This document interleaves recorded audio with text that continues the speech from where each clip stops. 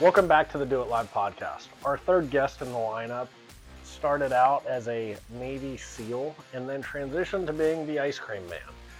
Luckily for us, he still likes to shoot guns and talk trash, so we've got him on to talk about everything from active shooters to how you get flavors of ice cream and making ice cream on deployments. Enjoy episode number 3 with Chris Fettes.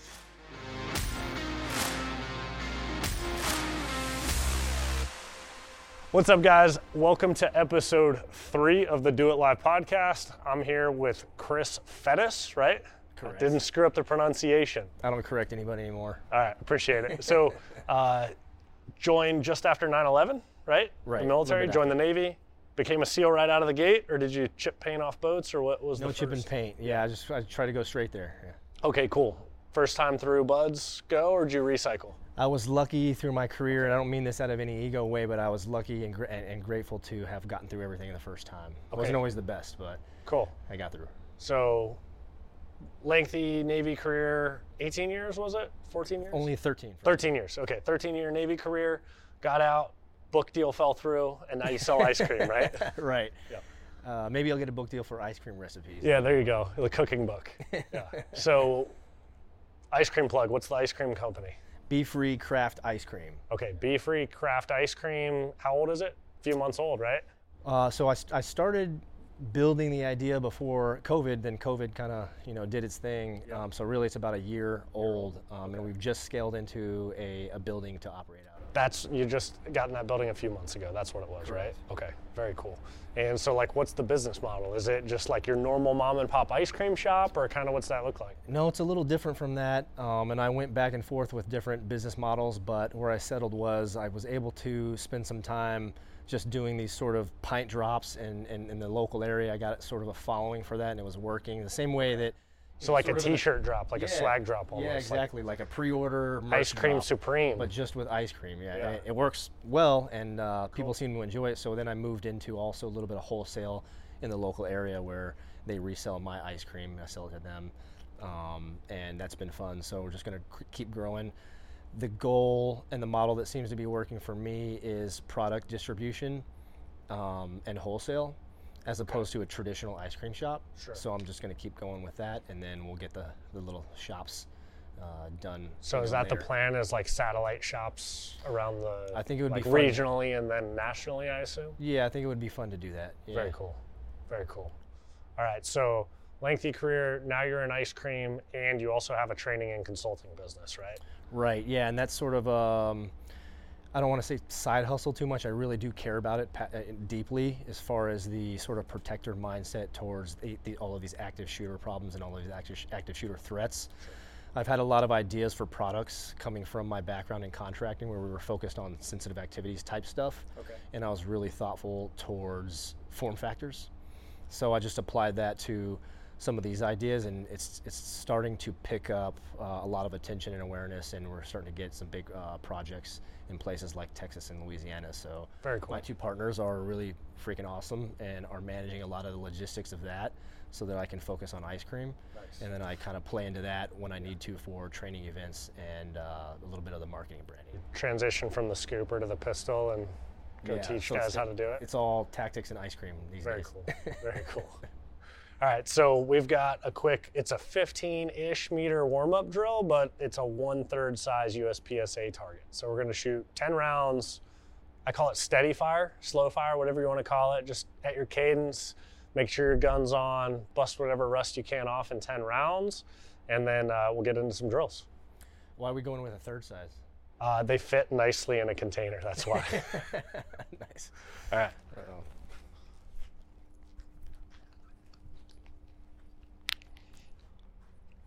All right, you good?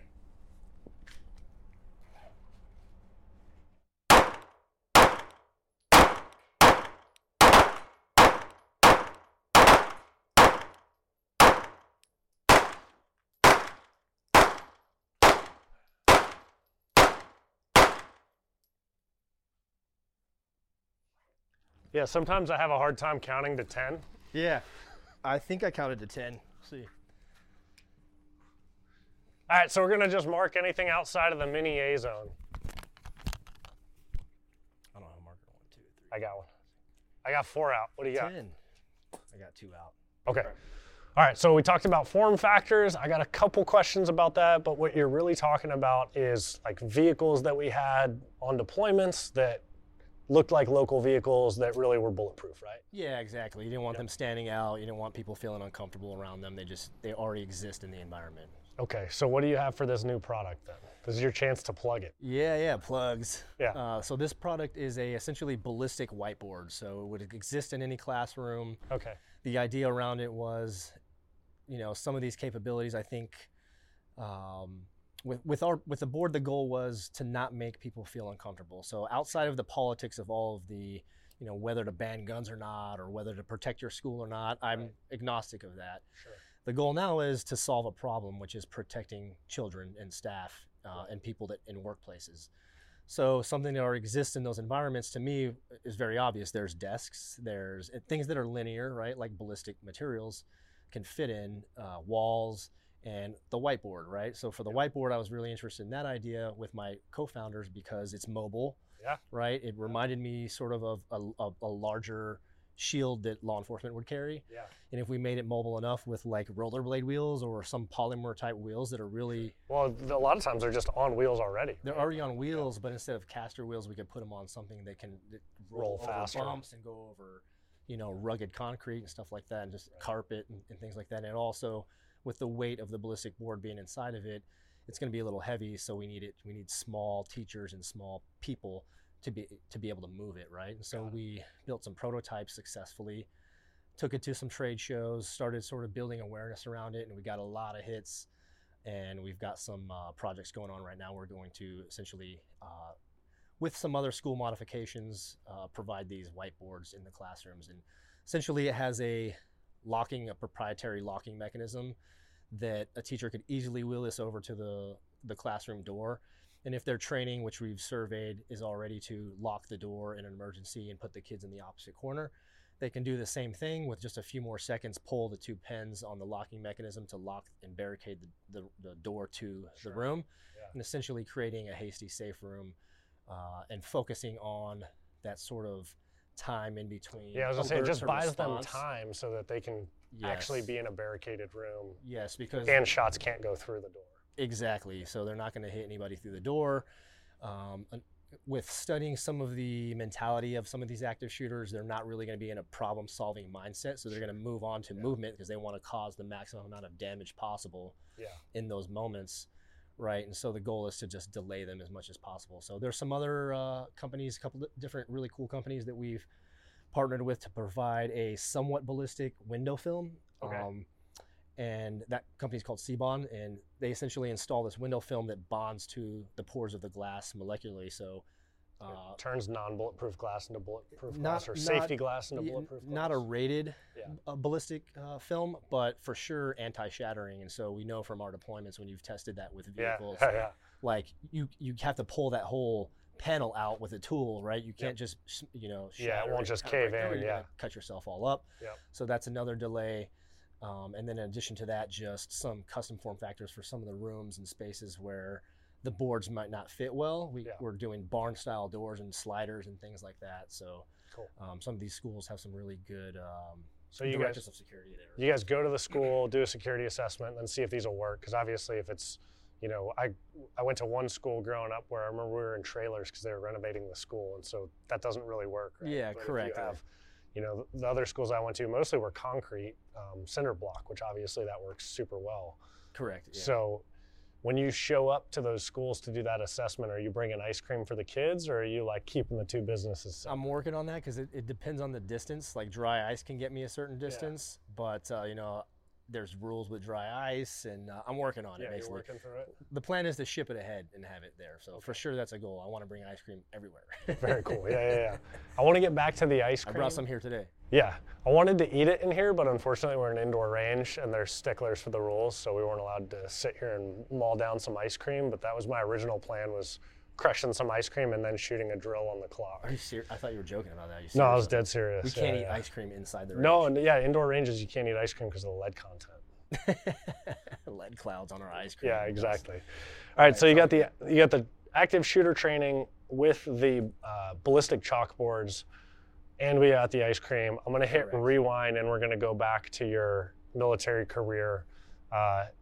Was ice cream a thing back then for you, or was that, like, how did you get started in ice cream? So ice cream and cooking has always been a thing. That's just always was a hobby of mine growing up. I was I have two sisters. I was the one in the kitchen. My sisters were too, but I had a grandmother that immigrated from Japan with my grandfather around Vietnam time, and she was a big cook in our house. And so I learned all of the secrets.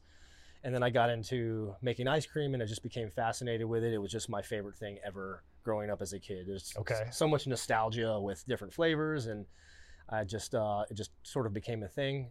So that continued into the military. I had just a little machine that I upgraded to from the one that I had when I was a little kid. Yeah. And on certain deployments in certain places, I had the time, the resources to make a little bit of ice cream. So you're like in Africa or in Afghanistan, like whipping up ice cream for the boys type of thing? Yes, but the problem is it only was like a 2-quart machine. Yeah. And so there's only a couple pints in a quart. So Right. I could essentially make not enough ice cream. Yep. And so I kind of kept it like, hey, I'm making ice cream tonight for you 4 guys. Yeah, You know what I yeah. mean? Like batched it up Yeah, kind of type of thing? Yeah, exactly. Did you guys have like a roster on the whiteboard type of thing where it's like these guys ice cream night, or? I didn't, because guys would fight about it. I had a mental roster. Right? Yeah, that's smart. So Terps could always go out and get produce. that was my question, is like, how are you making the flavors on deployment? Was it like geographically aligned flavor profiles? It was a combination between, a little bit. If it was produce from, there's a lot of apricots and apples, that kind of stuff, figs in those places. Yeah. But there's also chow halls everywhere that I could steal from. So. Okay, yeah. So you, like, Afghanistan, I assume, a lot of time there, and then probably other places in Africa. Did you do Iraq as well? I did. Yeah, making ice cream there? Yeah. Okay, so that was chow halls probably. Yeah, just kind of steal it from the chow hall. Yeah. So, ingredients from the class 1, right? Yep. Did you start like making weird flavors based on what was locally available, or did you keep it pretty tight and dialed to like? I kept it pretty bananas? tight and dialed. I went outside the box a couple of times with things like fig, and that matches up well with like mascarpone cheese or some kind of cheese if you could find it, or even cream cheese. So I started, getting flavoring books and a lot of different culinary books and just messing around with things over the years. And then when I got out, I actually went to a legitimate ice cream school so I could learn all of those and learn how to do formulas. So how long was the ice cream school? It's only about 4 weeks at Penn State. Okay. It's been there for about 100 years. Ben and Jerry's went there. Some of the founders of some other big companies went there. A lot of the companies send their executives and folks, that they hire to learn about ice cream. So it's kind of like a business school and culinary school for ice cream. Now, are they teaching you like everything from flavor profiling to like writing a business plan? And it's just like a 4-week crash course, and here's how you start an ice cream operation? Did you go to sniper school?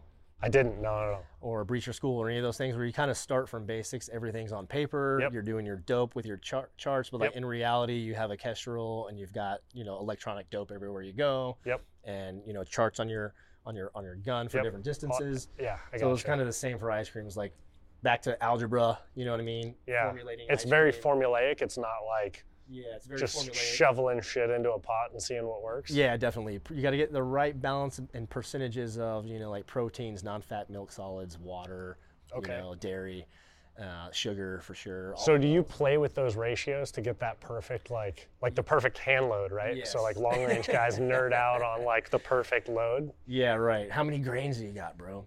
Yeah, exactly. So yeah, definitely that is the science of it. Is different people. There's infinite, just like coffee. There's infinite styles of roasting and making, right? So there'll be people out there, that might not realize that, they just love ice cream and go, hey, it's kind of hard to fuck up ice cream, and it is, but it's not easy to make it perfectly the consistency and sweetness and hardness or softness and sort of flavor profile that you like to do. So that took time.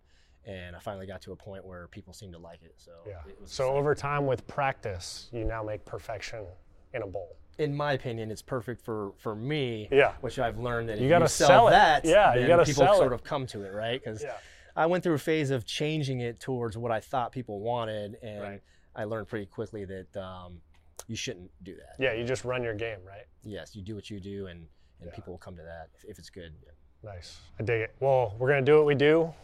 We got El Presidente next. I'll run it first since these are all my drills. You got to run the shot timer for me though. All right. So it's going to be 2 shots on each target. So 2-2-2, a reload, 2-2-2, and we're going to go from the surrender position if I can get our shot timer on. There we go. It's the one that says on. All right. Ready when you are. Stand by.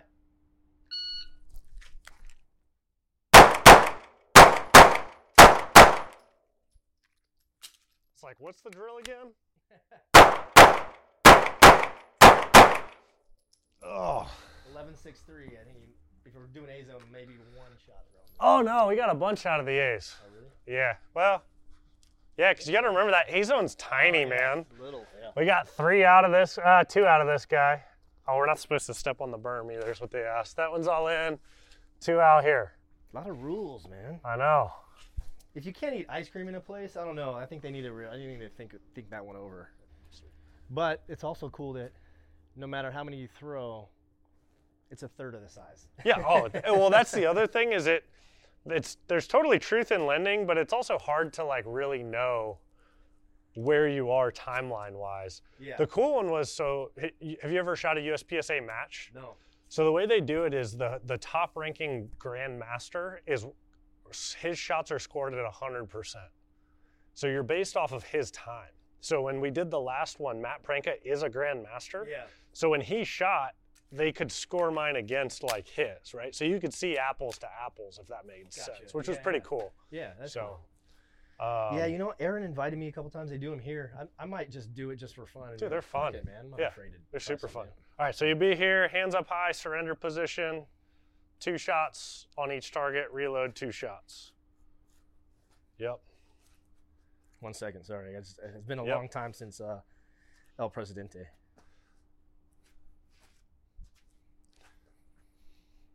All right, you ready?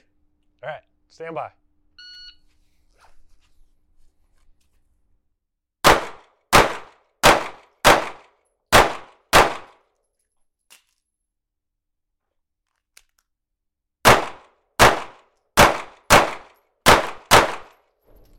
All right, we got 1534. That's good shooting, man. Thanks, man. We got only 1 out here. Got 2 out here. If it breaks the line, it counts. Nice. And then 2 out here. This is good training for me, man. No, it's good shooting, and it's a 1/3 size A zone, so it's kind of, you know, it humbles everybody. Even if you're a USPSE GM, you're going to come out here and be humbled. And it's realistic to how I carry out of my little fanny pack. Yeah, so we'll just roll right into it. I mean, what's with the fanny pack, man? I'm a big fan, but you're the first guy to show up on the show with a fanny pack. Yeah. Sorry, not sorry. Yeah. So that's how you carry every day, that was one of the things on the last episode that I talked about with Matt was I was carrying, and the first drill we did there is what I call the performance on demand drill. And so the whole crux of that drill is you have to show up as you carry. Yeah, so I like that. He was like, well, if that's what we're doing, that's what we're doing. But he cheated and he shot a warm up to make sure, I don't think he changed his red dot, but he made sure his red dot was on. Oh, we talk about it in that episode too, but he made sure his red dot was on at 50 before we shot the episode, which I was like, yeah, dude, go for it. I mean, but you're doing it. You're really doing it, because that's not how most guys would carry. Right? I like the way you roll with that, because it's so hard to, you know, especially with our backgrounds, to show up somewhere and go, I got to make sure my magazine's good. I got to press check. I got to check my dot. You check all your stuff. But, you know, if we're, like your question, if we're applying that to our individual realities, they're all different, right? And so that's what I was saying earlier, you know, when we were catching up about just the way that we treat concealed carry and sort of some of the contradictions that I hear and stuff like that. But for me, my reality is it's more comfortable for me to carry right here. It's very uncomfortable to put it in my belt. I drive around a lot. I'm delivering ice cream all over the place. I don't like taking it off and putting it down. I've got 2 young boys. You know, we train a lot with Nerf guns and we do a lot of gun safety stuff. But, you know, I've also got my personal things. I've got some TBIs like many of us do. I'm getting older, I'm getting forgetful, you know, and the more I add onto my plate with my businesses, the more likely I am to just forget. I put my keys somewhere. I'm like, where the hell did I put my keys? They're in the refrigerator. How'd they get in the refrigerator? You know, because I was getting milk. Yep. Right. So for me, that's all taken into consideration with my everyday carry. So the best way for me, and I don't say I don't carry in my belt sometimes. I do sometimes. If I'm traveling a distance or it just depends on what I'm planning to do that day, I'll think about it first thing in the morning every day. How am I going to carry today? Sure. And it fits probably your wardrobe. Like I carry in a fanny pack quite a bit because I'm going to the gym and I'm in board shorts. Absolutely. Yep. So my fanny pack. Board shorts. Another part of that reality for me is I train a lot for self-defense because the way my mind thinks is, you know, it's much more likely that I will engage or encounter a physical altercation in self-defense. Yeah, and that's great retention, right? Yeah, like I can fight with this thing, yeah. Right? And you can have your gun secure too, but if you really get down to the ground, if you're a jiu-jitsu guy, if you're a striking guy, whatever it is, I don't feel comfortable with that in my belt, but I feel very comfortable with this here. Right. A lot of times this, if it's not down here, I'll open up the strap and carry it sort of like a satchel. Yeah, like crossbody, like Indiana Jones. Totally Indiana Jones style. Yeah. It's not a man person, it's a satchel. Yeah, but you actually do train like that too, right? This isn't the first time you've trained out of the fanny pack. Correct, right? So every time I do train, which is less often these days, I'm doing a lot more ice cream, I still want to train. I still want to feel a level of currency where I'm confident in an emergency if I do need to shoot, right? But the reality of that also, in my opinion, is I could be wrong and people could disagree, but no matter how good of a shooter you are in USPA or anything else that you train, if an emergency happens and you have to take a pistol shot with a pistol like this, your concealed pistol from 50 yards away, that's a risky shot if people are around the target. Yeah, for sure. Right? And my natural inclination would be to close distance on that person anyways. So I still train out, you know, to distance with a pistol like this. But my opinion is just that I would be more inclined to close that distance anyways. So when I do train, I do start it with however I'm concealing. And I'll go back and forth with in belt, in my satchel, or my fanny pack. I'll try it with it strapped around me. I'll time myself and get to a place where I feel current enough and proficient enough that I'm going to respond well in an emergency. And yes, the truth is, shooting like that is going to be more delayed compared to my combat pistol on my assault belt when I'm training, right? So, but when I train that way also. But it's also realistic, right? So that to me is an extension of the way that you have to carry. So if you were training to just be as fast as you could, you'd be in like a USPSA gamer rig. You know, you've got a totally different gun.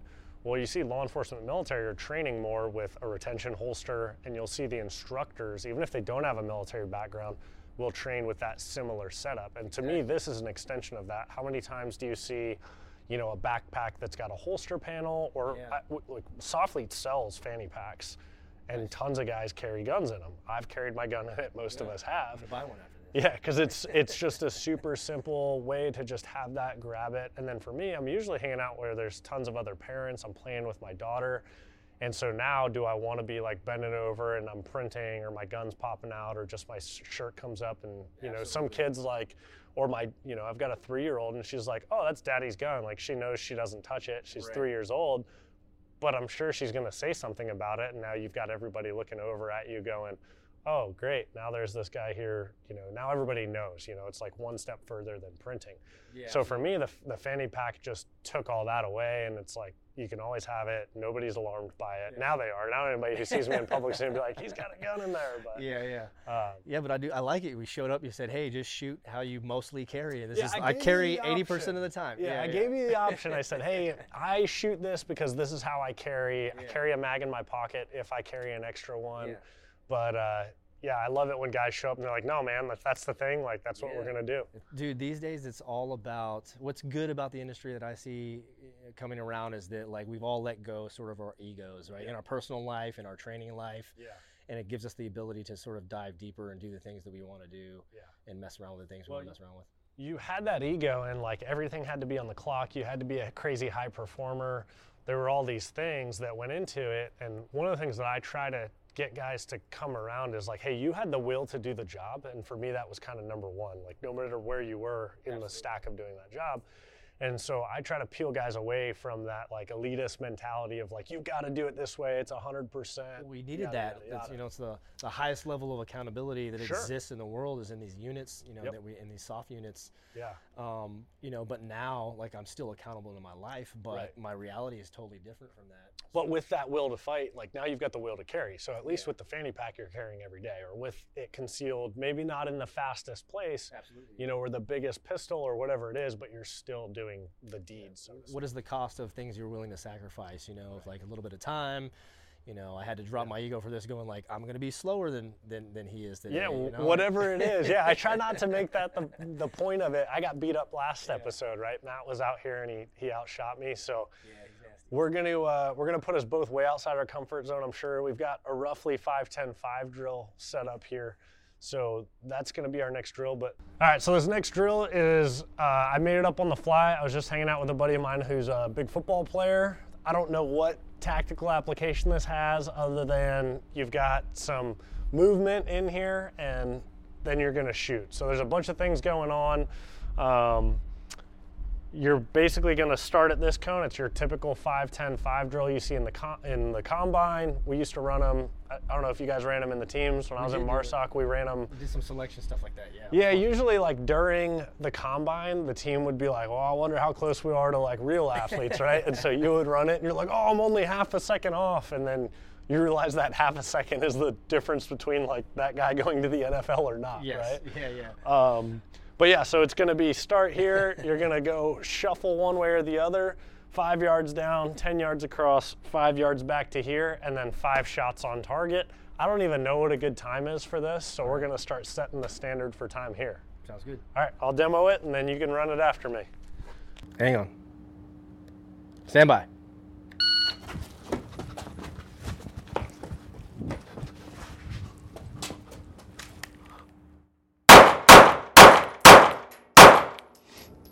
All right. 957. 957, and we got... I think you're in. I'm all in. Well, yeah, burned it. We're good. We broke the line. I haven't run one of those drills in like 7 years. How old are you? I'm only 33, man. Okay. All right. You ready? All right, so... You're going to make me look stupid. I already know. You didn't grab your pistol and unholster until you got back to the middle, right? Yeah, once you get back to the middle, you're going to unholster. And hopefully they can make us look cool in editing. All right, you ready? Stand by.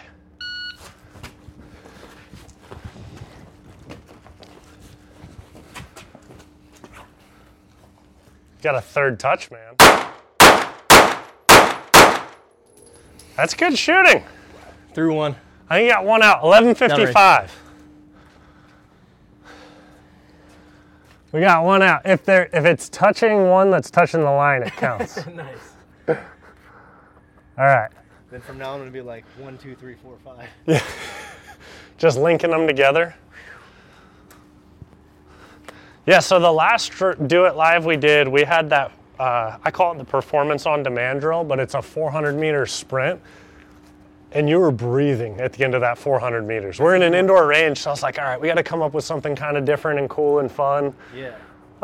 So we're not running 20 laps in here. Yeah, you'd be running all day. Yeah. And so when we do that performance on demand drill, you're supposed to just run 400 meters straight, but usually what we end up with is like a shuttle for 50 meters back and forth, back and forth, back and forth. But so it takes a little bit of time off too because you're stopping. Tons of time. Yeah, it was funny. I didn't realize how much the shuttle run doing 50s added to your time. And then I called a friend of mine who's a coach, and I'm like, dude, how much does this add? And he was like, typically, because he sees guys doing those shuttles all the time. Yeah. And I forget what the numbers were, but it added quite a bit. Yeah. And that kind of brings up another thing. You talked about TBI and like forgetting your gun and all of these things where you had to be super methodical and know exactly what you were doing for a long time, but your job has changed. So my question is, how much do you find yourself having to like data dump and then reprogram job to job? Is that?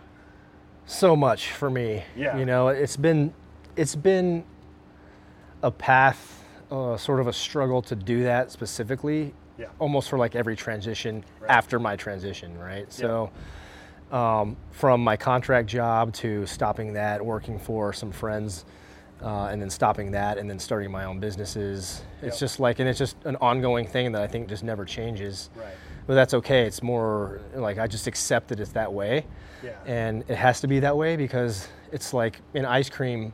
If I lose a rubber band, I'm not going to lose sleep about it like I did in the teams. Right. And you're so accountable for every little thing, everything's serialized, right? But I still have to be accountable for other things. Now I have employees, I've got people, doing things, I've got deadlines to meet, and so it just has to change, But I feel like all of that change, as long as it's within, the mindset of constantly adapting and evolving, and living towards your purpose and realizing that purpose, that has been the key and the gold to sort of a successful or complete transition out of the military for me. Sure. And I realized it had nothing to do with a lot of other things. Yeah, so are you using a lot of, like, for me, I take away so much of what we did in the military planning process and apply it to business. And so one of the ones that I just ran through was like a product release, right? So let's say today we're gonna release a product. Well, that means yesterday we had to have photos ready. The day before we had to take the photos,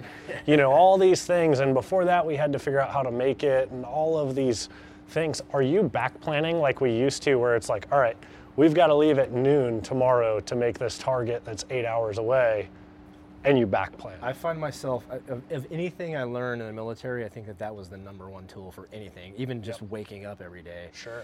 It's like, what time do I need to wake up? I have kids to get to travel baseball. I've got ice cream deadlines to meet. Yeah. I've got emails to do. I've got, and then like you said, I've got to drop a product, so I got to get the product shots done. So Yeah. if I ever have a day that I didn't backwards plan the night before, it ends up being a shit show. Oh, you do it the night before. You don't wake up and, okay. So you're doing it the night before. Is that a conscious thing where, like, you sit at your desk or your kitchen table or whatever and you go, tomorrow I got baseball with kiddos, so here's what my day looks like? It's more like just the last moments before I'm ready to sleep, and I sort of like settle down, get into like a little meditation and release everything from that day, and just quickly think about the next day, check the calendar, because I think those things for me releases all of that off of my mind and I can sleep better. Yeah. Right? Because if I do it the next morning for that day, I'm not sleeping that well because it's all on my mind for the next day. So it's almost like a data dump the night before. Right, check in with the wife, make sure everything's sort of good to go, throw my clothes out and be ready to go. Yeah. In the morning. Nice. So you're doing it the night before. You talked about meditation and sleep, and always got to remember, Softly's a human performance company, right? So that's why we're doing our silly 5-10-5s. That's why we're shooting. The meditation for me, so that friend that I referenced that was in the NFL for years, he was like, dude, are you guys really doing yoga? And I was like, fuck yeah, we are, man. Like, I vividly remember on a deployment, like, rolling out my yoga mat and like looking around, and it was behind the gym. Yeah. And then like another dude came back there and you could see he like peeked and he's like, oh shit, this guy's doing yoga too. And then 3 of us ended up being out there pretty regularly.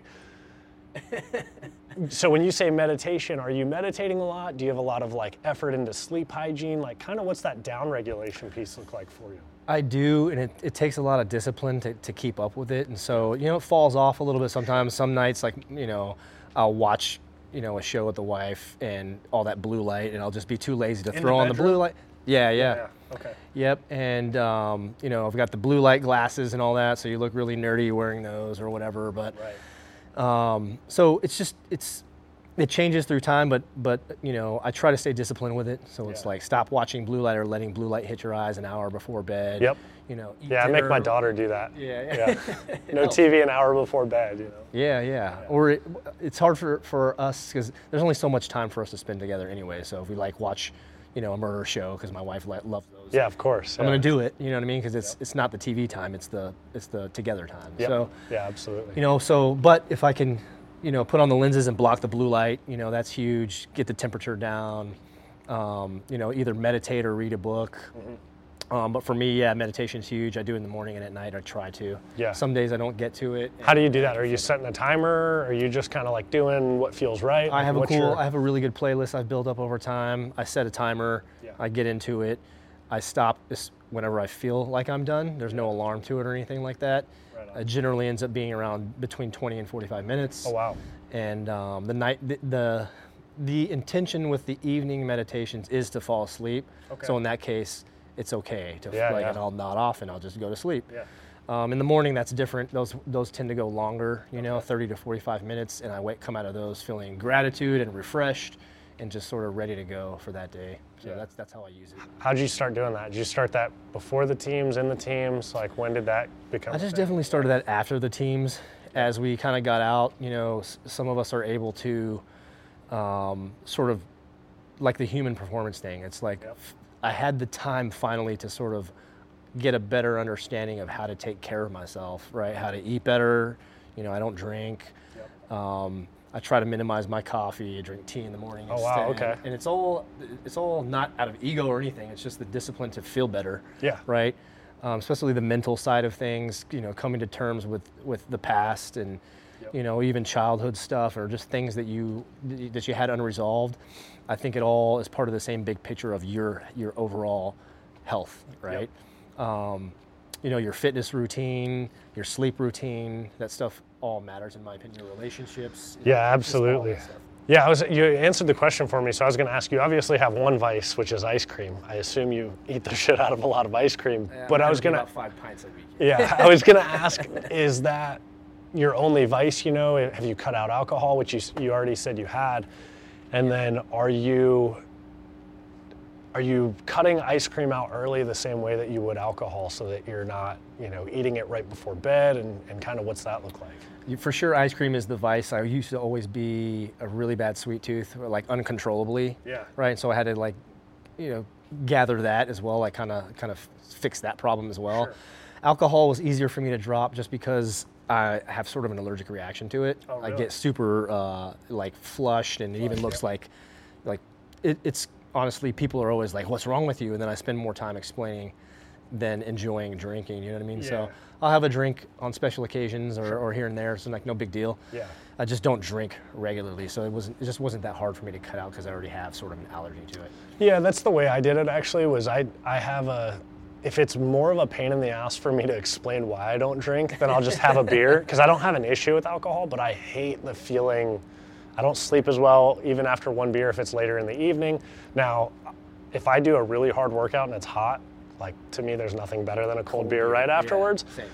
But it's really early in the day and it's pretty rare for me to do that. And so that's a tough one to explain to people where it's like, I don't drink, but there's no any real reason. I just don't like the way that I feel post-alcohol. Yeah, absolutely. So that's what it really is more about, is that it just fucks me up, just messes me up for a whole day, a couple days after that. And then as I started to pay more attention to some of the researchers out there doing good stuff, like Huberman Labs is a really good one. Sure, yeah. The effect that it has on you and going like, wow, all those years, I really was just like poisoning myself, and interrupting my sleep. I guess if I could go back into the military to my younger self and give myself some advice, that would have been one of the things. But at the same time, some things just had to be the way that they were, you know what I mean? Yeah, I had that debate with a friend of mine. He was a ranger that, we were talking about the difference in culture now where young guys in all the communities are very health conscious, they're very fit, and you and I were kind of in that transitional phase where coming in, it was drinking and fighting was the norm. That's two of the three, right? That wasn't even a question, was what are you doing this weekend? Well, I'm going to go out and drink and probably get into a fist fight, right? Yep. Among other things. And we did. Yeah, that was on repeat. And back then, that almost felt like you had to have that as part of the culture to go to war and do the things. Well, and to fit in, but to me, it almost bred that culture of I still believe in interpersonal violence being a fantastic mental training tool, to where you do Muay Thai and you've done jiu-jitsu, to where you're gonna go hands-on with somebody. To me, it's a really good training tool across the board, whether it's shooting, combat, self-defense, whatever. And I felt that was a part of it back then, going in and being oh, I'm the baddest dude in the bar when you're a 22-year-old kid, Right, yeah. Wasn't the case, but it's impressive to me now, like you said, that those young guys have the wherewithal to be nah, man, I'm not going out and drinking because it fucks my sleep up. Yeah. Yeah, and the mentality now is if I can be, now it's if I would have realized back then that was, somewhat of a blockage to being the best version of an operator that I could be. Right. And I felt that I would have changed something, what I mean? Absolutely. It's not to say that I'm ungrateful for the past, but but that's just true now, you know. Well, and you probably did later in your career. I assume Right, as you you mature, didn't. Yeah, like tapered off my drinking as my career changed and evolved. Yeah. You know, I wasn't like that the whole way through, but as a Yeah. 22 to 25-year-old, that was absolutely the norm. And like you said, if I could go back, you would have been such a higher performer. Like if you got 8 hours of sleep instead of 2, you know? Yeah, like, but there's so many other components to all of that, physical and mental health as operators, because, you know, we go through so much stuff. Everyone has their experiences. They've got their things, their life, you know, to deal with. And so, you know, I don't judge anybody, you know, how they dealt with it or even my past self. I'm just sort of grateful that I was able to come to the realization that, you know, it's okay to take care of yourself. yeah, You know? it's okay to be okay. That's Yeah, like yeah. one of my favorite phrases. Yeah. Yeah, the guys dealing it with themselves, and then I also felt like when you're young, you're watching your friends that were your age not in that profession, and almost felt like you were missing that. So you tried to add that piece back into your life of like, oh, well, I'm not partying like my buddies as much. So now when I do, I'm gonna go way off the deep end. Right. And we all feed off each other. You know? Yeah, and went so far in that direction and not realizing how terrible it was. But when I was talking to my friend, he kind of jokes like, no, we used to be able to get hammered and then wake up and work out. We should still be able to do that. And We I'm used like, to go no. on missions fucking still Yeah, hammered some from the guys night did. before, dude. Yeah, And but- the Iraq days. I guess my point was like, you should not have been doing that, and you can't think that that's the measure of success is Right. like getting back to that. The measure of success is like you have evolved past that to where Absolutely. that's not a priority, and sleep or being healthy is the priority. Yes, right. So- Yep. And it's okay for that change to happen, in my opinion. Right, yeah, exactly. All right, well, we got one more shooting drill, so let's go set it up. All right. All right, so this is gonna be a different drill, but we are gonna close the gap based on the training that you provide and you saying, hey, like I'm gonna close that distance. So we're gonna close that distance together at the same time. We don't have to be neck and neck. As soon as we hit that first set of cones, that's where we slow down, draw, and take one headshot on a 1/3 size target. So we'll see how this goes and see how slow we go. It's a very minimal. Yeah, these are actually child soldiers that we're shooting at.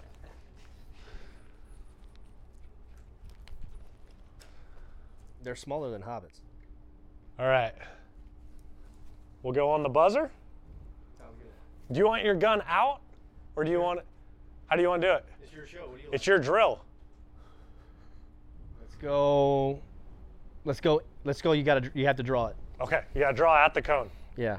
But I'm placing my finger on my zipper. Whatever you want to do. All right, on the buzzer. Ready? Stand by. Go. Oh. Are we in? I think I'm burning the line. Let's see. We'll let Austin pan in on there and see how much. Is that a headshot? That's for sure. I don't know. Like, That's definitely in the neck of the child soldier. yes. There's a little crack right there that's in. Yeah, I think it burned it. You're way in. Yeah, Chris is way in.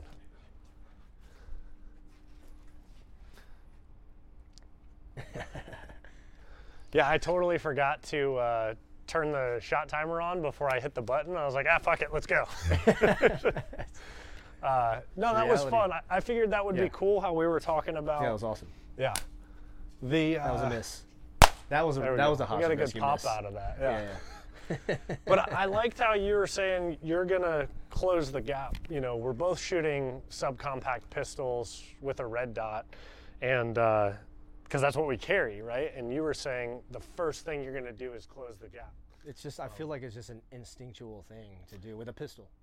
Yeah, I think with whether you had a gun or not, you're gonna do that in that situation if you're that guy. And if you don't know you're that guy, you're not gonna do it, right? And not throwing any shade to the people that wouldn't, but if you are, like I have a good friend who's a firefighter, so very different, but he has 2 children, and we've talked about that where he was like, dude, I'm going into a school if he's nearby, even if he didn't have his gun on him.